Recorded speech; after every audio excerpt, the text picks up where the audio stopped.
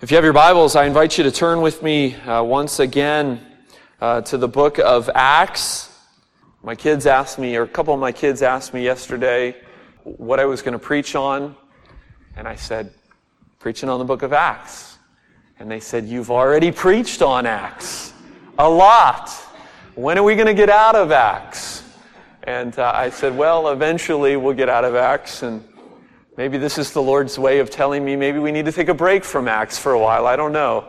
But we're continuing as I want us to do at this church. I want us to teach God's Word. I want us to walk through God's Word and not merely pick and choose what we'd like to hear, what we think it would be fun to hear, but to let God's Word speak to us each week as we work our way through what the Holy Spirit has given to us. And so we've been working through the book of Acts. We come this morning to Acts chapter 13, which is where we've been the last couple weeks, but we're almost through this chapter.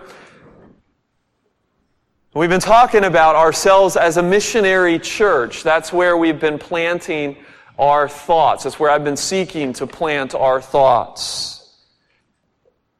God's challenge to us in His Word has come to us as a corporate identity, as we have focused on this collective work that we're called to be and do as His church.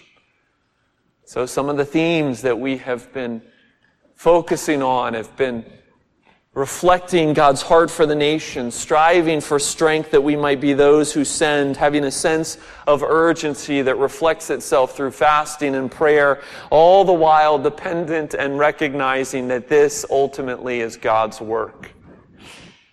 That one sentence sums up the last 4 weeks. Perhaps you thought, you wished I had said that before and not all the other words. But those are just some of the things of what defines a missionary church.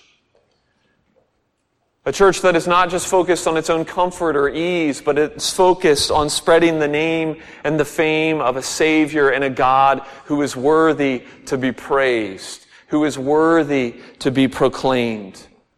And today, at the end of chapter 13, we come to the heart of mission, to the story that undergirds it all, to the story that must be spoken, that amidst all the good that we do as the church, must never get lost. Today we're going to talk about the missionary message. The missionary message.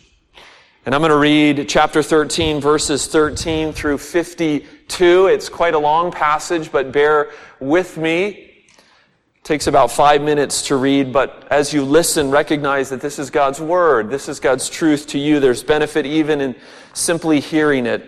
Acts chapter 13, starting at verse 13. Now Paul and his companions set sail from Paphos and came to Perga in Pamphylia. And John left them and returned to Jerusalem, but they went on from Perga and came to Antioch in Pisidia. And on the Sabbath day they went into the synagogue and they sat down. After the reading from the law and the prophets, the rulers of the synagogue sent a message to them saying, "Brothers, if you have any word of encouragement for the people, say it." And so Paul stood, and motioning with his hand, he said, "Men of Israel, and those of you who fear God, listen. The God of this people Israel chose our fathers and made the people great during their stay in the land of Egypt. And with uplifted arm he led them out of it. And for about 40 years he put up with them in the wilderness. And after destroying 7 nations in the land of Canaan, he gave them their land as an inheritance. All this took about 450 years. And after that he gave them judges until Samuel the prophet. Then they asked for a king. And God gave them Saul, the son of Kish, a man of the tribe of Benjamin, for 40 years. And when he had removed him, he raised up David to be their king, of whom he testified and said, I have found in David, the son of Jesse, a man after my heart, who will do all my will. Of this man's offspring, God has brought to Israel a Savior, Jesus, as he promised. Before his coming, John had proclaimed a baptism of repentance to all the people of Israel. And as John was finishing his course, he said, "What do you suppose that I am? I am not he. No, but behold, after me one is coming, the sandals of whose feet I am not worthy to untie." Brothers, sons of the family of Abraham, and those among you who fear God, to us has been sent the message of this salvation. For those who live in Jerusalem and their rulers, because they did not recognize him nor understand the utterances of the prophets which are read every Sabbath, fulfilled them by condemning him. And though they found in him no guilt worthy of death, they asked Pilate to have him executed. And when they had carried out all that was written of him, they took him down from the tree and laid him in a tomb. But God raised him from the dead. And for many days he appeared to those who had come up with him from Galilee to Jerusalem, who are now his witnesses to the people. And we bring you the good news that what God promised to the fathers, this he has fulfilled to us, their children, by raising Jesus. As also it is written in the second Psalm, "You are my son, today I've begotten you." And as for the fact that he raised him from the dead no more to return to corruption, he has spoken in this way, "I will give you the holy and sure blessings of David." Therefore he says in another psalm, "You will not let your Holy One see corruption." For David, after he had served the purpose of God in his own generation, fell asleep and was laid with his fathers and saw corruption. But he whom God raised up did not see corruption. Let it be known to you, therefore, brothers, that through this man forgiveness of sins is proclaimed to you. And by him everyone who believes is freed from everything with which you could not be freed by, from the law of Moses. Beware, therefore, lest what is said in the prophets should come about. Look, you scoffers, be astounded and perish, for I am doing a work in your days, a work that you will not believe, even if one tells it to you. As they went out, the people begged that these things might be told them the next Sabbath. And after the meeting of the synagogue broke up, many Jews and devout converts to Judaism followed Paul and Barnabas, who, as they spoke with them, urged them to continue in the grace of God. The next Sabbath, almost the whole city gathered to hear the word of the Lord. But when the Jews saw the crowds, they were filled with jealousy and began to contradict what was spoken by Paul, reviling him. And Paul and Barnabas spoke out boldly, saying, "It was necessary that the word of God be spoken first to you.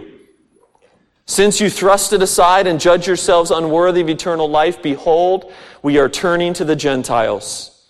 For so the Lord has commanded us, saying, I have made you a light for the Gentiles, that you may bring salvation to the ends of the earth." And when the Gentiles heard this, they began rejoicing and glorifying the word of the Lord, and as many as were appointed to eternal life believed. And the word of the Lord was spreading throughout the whole region, but the Jews, incited by the devout women of high standing and the leading men of the city, stirred up persecution against Paul and Barnabas and drove them out of their district. But they shook off the dust from their feet against them and went to Iconium. And the disciples were filled with joy and with the Holy Spirit. Amen. This is the word of the Lord. How many of you know what this is? Maybe you've got some of these out there in the congregation. It's kind of hard to see. Anybody know what this is? It's a coffee sleeve. That's right. It's a Starbucks coffee sleeve. But this isn't just any coffee sleeve. No, this is the latest Starbucks coffee sleeve with Starbucks' latest evangelistic campaign entitled Steep Your Soul. Let me read it to you. Tivana and Oprah invite you to take a few moments to pause and to reflect each day, your own personal steep time. And then each sleeve has an inspirational quote from America's leading spiritual advisor, Oprah Winfrey. My quote says, "The only courage you ever need is the courage to live the life you want." Well, that got me curious, so I went online, wanted to see what the other sleeve says, what else Oprah could teach me. So she says, live from the heart of yourself. Seek to be whole, not perfect. Know what sparks the light in you, and then use that light to illuminate the world. Follow your passion, it will lead to your purpose. If you are here not to shrink down to less, but to blossom into more of who you really are. And then the last one, be more splendid. Be extraordinary. Use every moment to fill yourself up. Couldn't help but think about my coffee sleeve as I was preparing this sermon, drinking my Starbucks, thanks to some of you who got me Starbucks gift cards. And I couldn't help but think about the fact that this saying and then the rabbit trail that I got on to find out all the other sayings from Oprah, that these sayings are not benign. They're not harmless. I mean, do you hear the heart of her message to you as you sip your coffee in the morning? A message that is digested by literally millions of people across our planet. You. It's all about you. If you go to the website of this campaign, steepyoursoul.com, it gets even worse because it highlights her Sunday morning at 11 a.m. show called Super Soul Sunday, in which she interviews everyone from Shirley MacLaine to Eckhart Tolle, asking them what steeps their soul, what feeds their soul. Well, what's my point? What's my point in bringing all of this up? My point is not to slam Oprah. She seems like a nice lady. She does good interviews. But it's to make the point that a message is being preached. There's always a message being preached. There's news that is being proclaimed, that is professing to be good news, that is being proclaimed in the sleekest of ways, but it is a message ultimately that has no life. And as we come this morning to Acts chapter 13, we are reminded not just of some outdated, historically bound story that Paul told to a distant city in Asia Minor. No, we are reminded of our story, of our message, of the message that is life, and the message that the world does need to hear, and news that really does fill the soul, and news that, thank God, draws my attention away from me and onto another.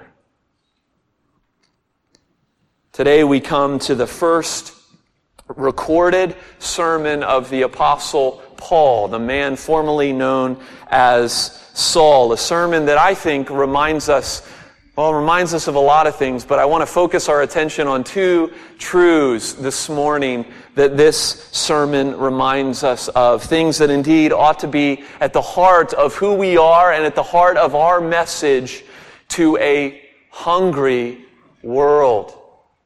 And the first one is this: the promised Jesus is the center of history. The promised Jesus is the center of history. If I had a nickel for every time I heard this phrase growing up, Nathan, the world doesn't revolve around you. You are not the center of the universe. Man, I would be a rich man. Now, I'm the one that's saying that to my own kids, for indeed, that's the natural inclination of all of our hope, all of our hopes, and all of our hearts. We hear it in Oprah. It's all about me.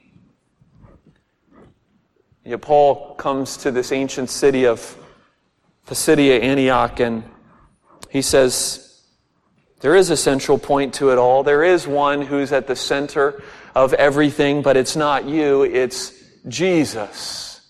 He is the meaning, the purpose behind everything. He'll later say to the church at Colossae, He is the image of the invisible God, the firstborn of all creation, for by Him all things were created in heaven and on earth, visible and invisible, whether thrones or dominions or rulers or authorities. All things were created through Him and for Him. He is before all things. In Him all things hold together. He is the head of the body, the church. He is the beginning. He's the firstborn from the dead, that in everything He might be preeminent. Jesus is kind of a big deal.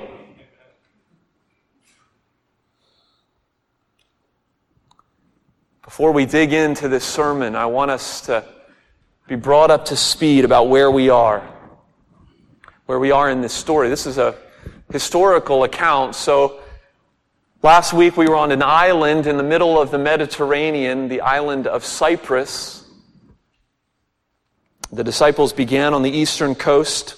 Paul and Barnabas began on the eastern coast. They worked their way all the way to the western coast. They've wrapped up their preaching tour, essentially, of this island, and now they're heading back to the mainland. And they're heading in a northwesternly direction, taking them to what is the modern-day Mediterranean coast of Turkey, if you know your world geography. They're going to work their way about 8 miles inland to the city of Perga, but they're not going to stay there. Instead, Luke tells us that they're going to take this hike further inland on a journey that actually was pretty dangerous. It was a pretty treacherous journey physically, as well as a journey that was dangerous, covered with bandits and the like, up to the city of Antioch. And it's at this point that Dr. Luke, in his retelling of this story, of this history, he gives us this little tidbit that we just kind of blow by. And it's the tidbit that John Mark leaves. John Mark at some point had joined Barnabas and Paul on this journey. And before they head up this treacherous road to Antioch, before they leave Perga, John Mark goes back to Jerusalem. Well, why does he do that? Well, we don't know exactly why John left, and it's not really important to the story, but it is worth pointing out that this became an issue with Paul. That Paul considered John leaving them as desertion. That they didn't leave on good terms, but John Mark actually ditched Paul and Barnabas. A couple things have been speculated. One, they thought maybe John was just worried about this dangerous trip. This road from Perga to Antioch was a dangerous, treacherous trip. Maybe he was just worried about what would happen on that trip. Others have speculated the fact that John Mark, who was Barnabas' nephew, they were related. John Mark doesn't like the dynamics of what he sees is going on here. What's happening here in this part of the book of Acts, and you'll notice it as you read the account that Luke gives, is that we hear about Barnabas and Saul, Barnabas and Saul, Barnabas and Saul. And now there seems to be a shift that's happening. And from here on out, we're going to hear about Paul and Barnabas, Paul and Barnabas, Paul and Barnabas. It's as if Paul kind of comes into his own and becomes kind of the leader of this party, the leader of this trip. And indeed, as church history tells us, these are his missionary journeys. That's how we know them, because Paul is the significant figure that God uses in the lives of the ancient world. But it's thought that maybe John Mark didn't like how things were playing out, that his uncle was getting trumped by this former persecutor. And you know what? It's just a reminder for us that here in the apostolic church, from the very get-go, there's already relational dynamics that are broken, that are tricky, that have to be worked through. We'll return to this story as Paul brings it up in a couple chapters. He brings up the issue of John Mark leaving the party. But whatever reason, John Mark leaves. They travel upward this treacherous road another 100 miles to Antioch. Now, this is not the Antioch that we started at. We're not making a huge circle. This is the Antioch in Pisidia, that region. It's also known as the region of Galatia.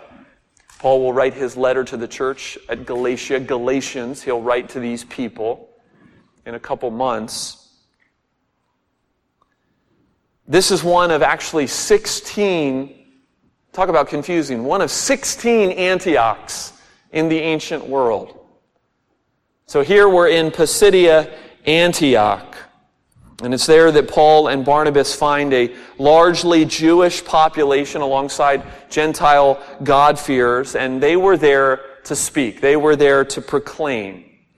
It's very clear from what Paul preaches, since this is kind of a sermon about a sermon, it's very clear that what Paul preaches, he is in a Jewish setting.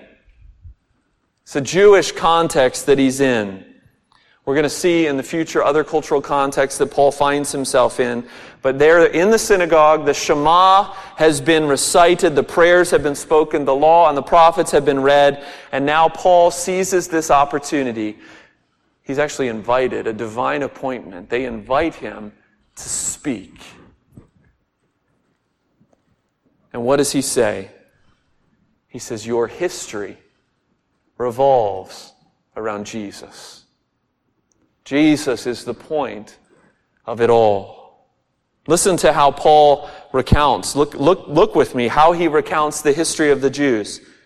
He says, God chose. God made them great. God put up with them. God gave them inheritance. God gave them judges. He gave them Saul. He removed Saul. He raised up David. From this man, he gave Jesus.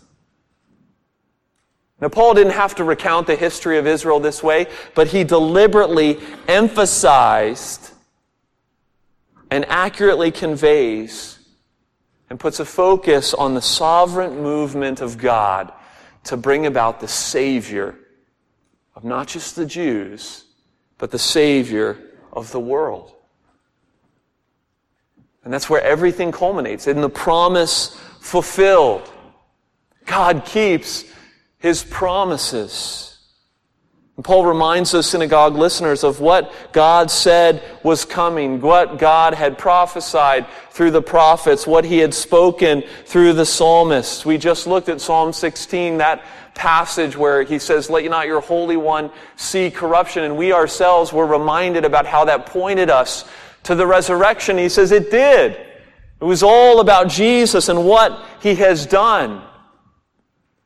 And it's that resurrection of Jesus. It's the fact that you can't go to Jerusalem and you can't find His body. It's that resurrection that proves His case, that proves who He said He was. And it's the backbone of all that Paul and Barnabas were about. It's the backbone of all that we're about. Some of us as men have been studying this book, Lifted. We just finished it last week, experiencing the resurrection life. And this last chapter was talking about mission and talking about the impact of the resurrection on our mission. And he had a great quote in there that I want you to read. He says, one of the reasons why many today believe that all religions have their own toehold on spiritual truth is that such truth is assumed to be abstract and unverifiable. It's not measurable or open to empirical study or scrutiny. It's all out there, beyond our reach. But the resurrection of Jesus upsets this apple cart. It deals with this world, with this history. This resurrection concerns time and space and things that can be scrutinized. And for Paul's Jewish hearers, they had to deal with the resurrection of Jesus. And for us, in our modern Northwest context, it's no different. What are you going to do with Jesus?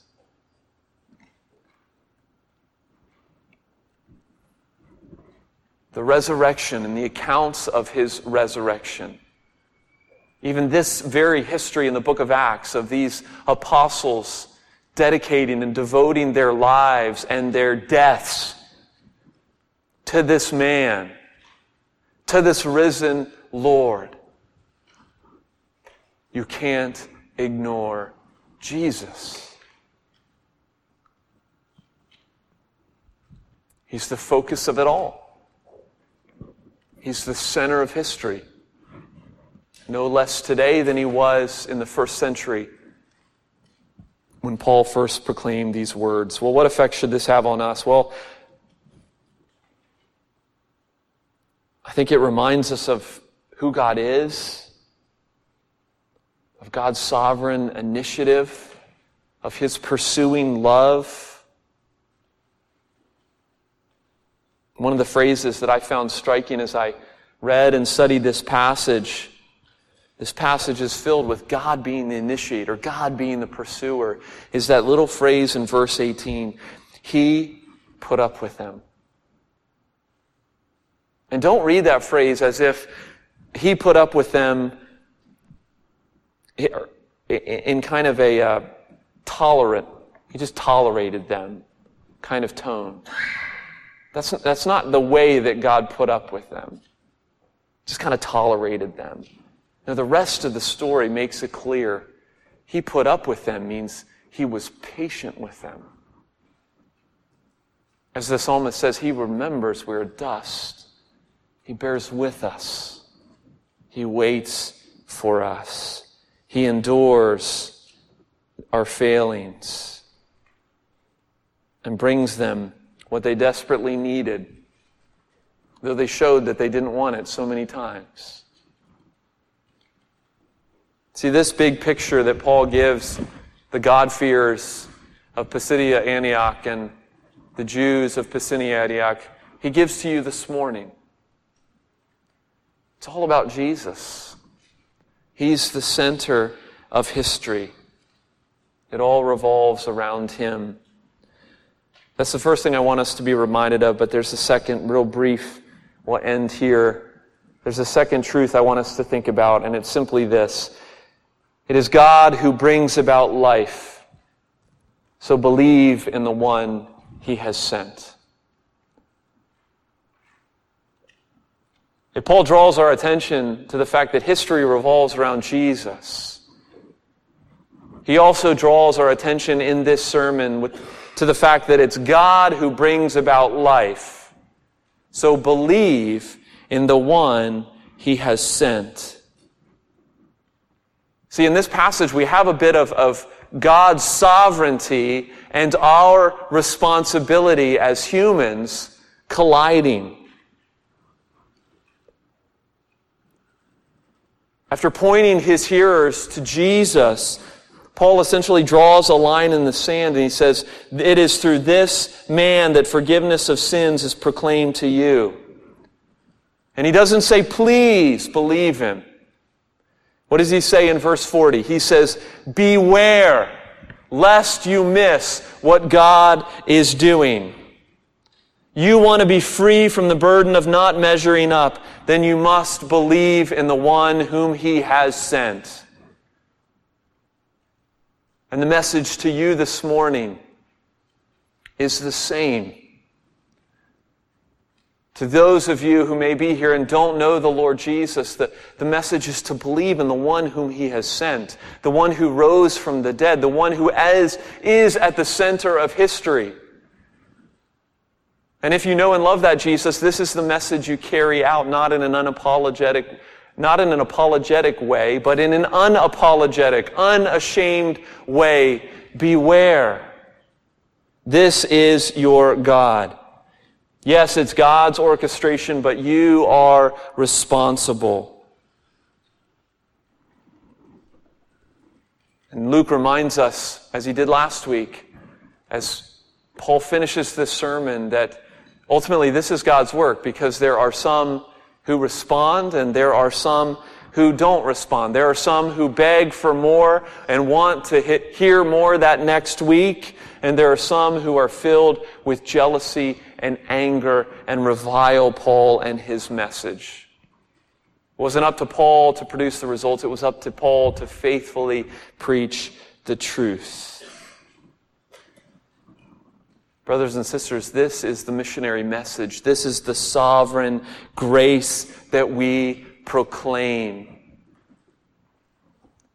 And as we proclaim that message, as we proclaim that good news, indeed, verse 48 is true for us. As many as were appointed to eternal life will believe.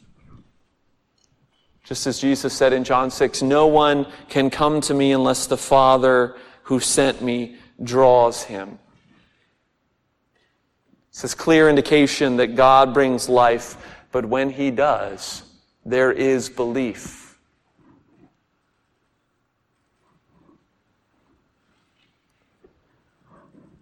Well, let's close with what I think is one of the impacts for us upon our missionary message. Besides the grace and the wonder and the awe at being reminded of God's relentless redeeming grace, I think this reminds us of how we talk about the gospel. It should give us confidence to talk about the gospel, to proclaim that story, as Paul did, but it also reminds us that it's not about us. It's not about the person that we're talking to. You see, there's a me-centered gospel. There's a me that focuses and proclaims the truth of who God is and what He does in a me-centered way. God loves you. He has a wonderful plan for your life. Why don't you try Him out? Why don't you try Him on for size? See if He fits you. Or there's a message that is focused on God. God created you. You are His. You are made for His glory. You won't find any satisfaction in anyone else. You need to bow before Him.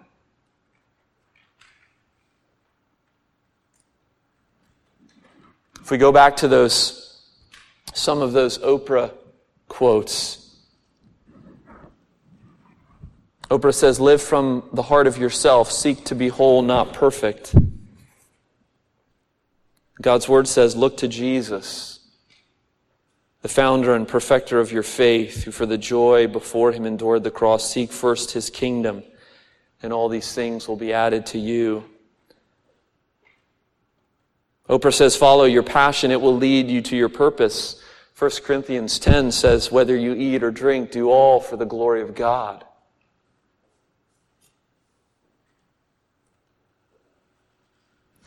Oprah says, you are not here to shrink down to less, but to blossom into more of who you really are. Be more splendid, be more extraordinary. Use every moment to fill up your life. And yet John said in John 3:30, I must decrease, He must increase. Brothers and sisters, we have a missionary message. A message that flies in the face of so many messages that are being proclaimed in our world. And it's not just a system of beliefs. It's not just a worldview. It's a God who saves people for His glory, who sent His Son and loves them, and a God that deserves to be worshiped by all. Paul went into that synagogue. He went into that city wanting to make Jesus famous, and that's exactly what he did. Jesus is what history is all about. He is the one that God has promised, and He is the one who demands our allegiance. That is our message. That is our confidence.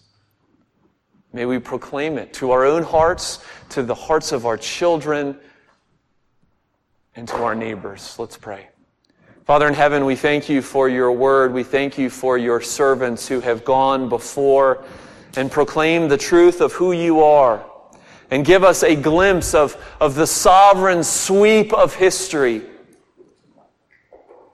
A history that finds its focal point in the giving of Your Son, the one that You promised way back in the garden, as You said that the seed of the woman would crush the head of the serpent, and You have done it. And that victory is ours. That hope is ours. Oh, Father, give us confidence in that message. Give us boldness to proclaim it. Give us winsomeness to insightfully, in a way that honors you, take people's focus off of themselves into the God and the Jesus that they need to fix their eyes upon. Oh, use us and direct us, we pray, as a church, as you see fit. In Jesus' name we pray. Amen.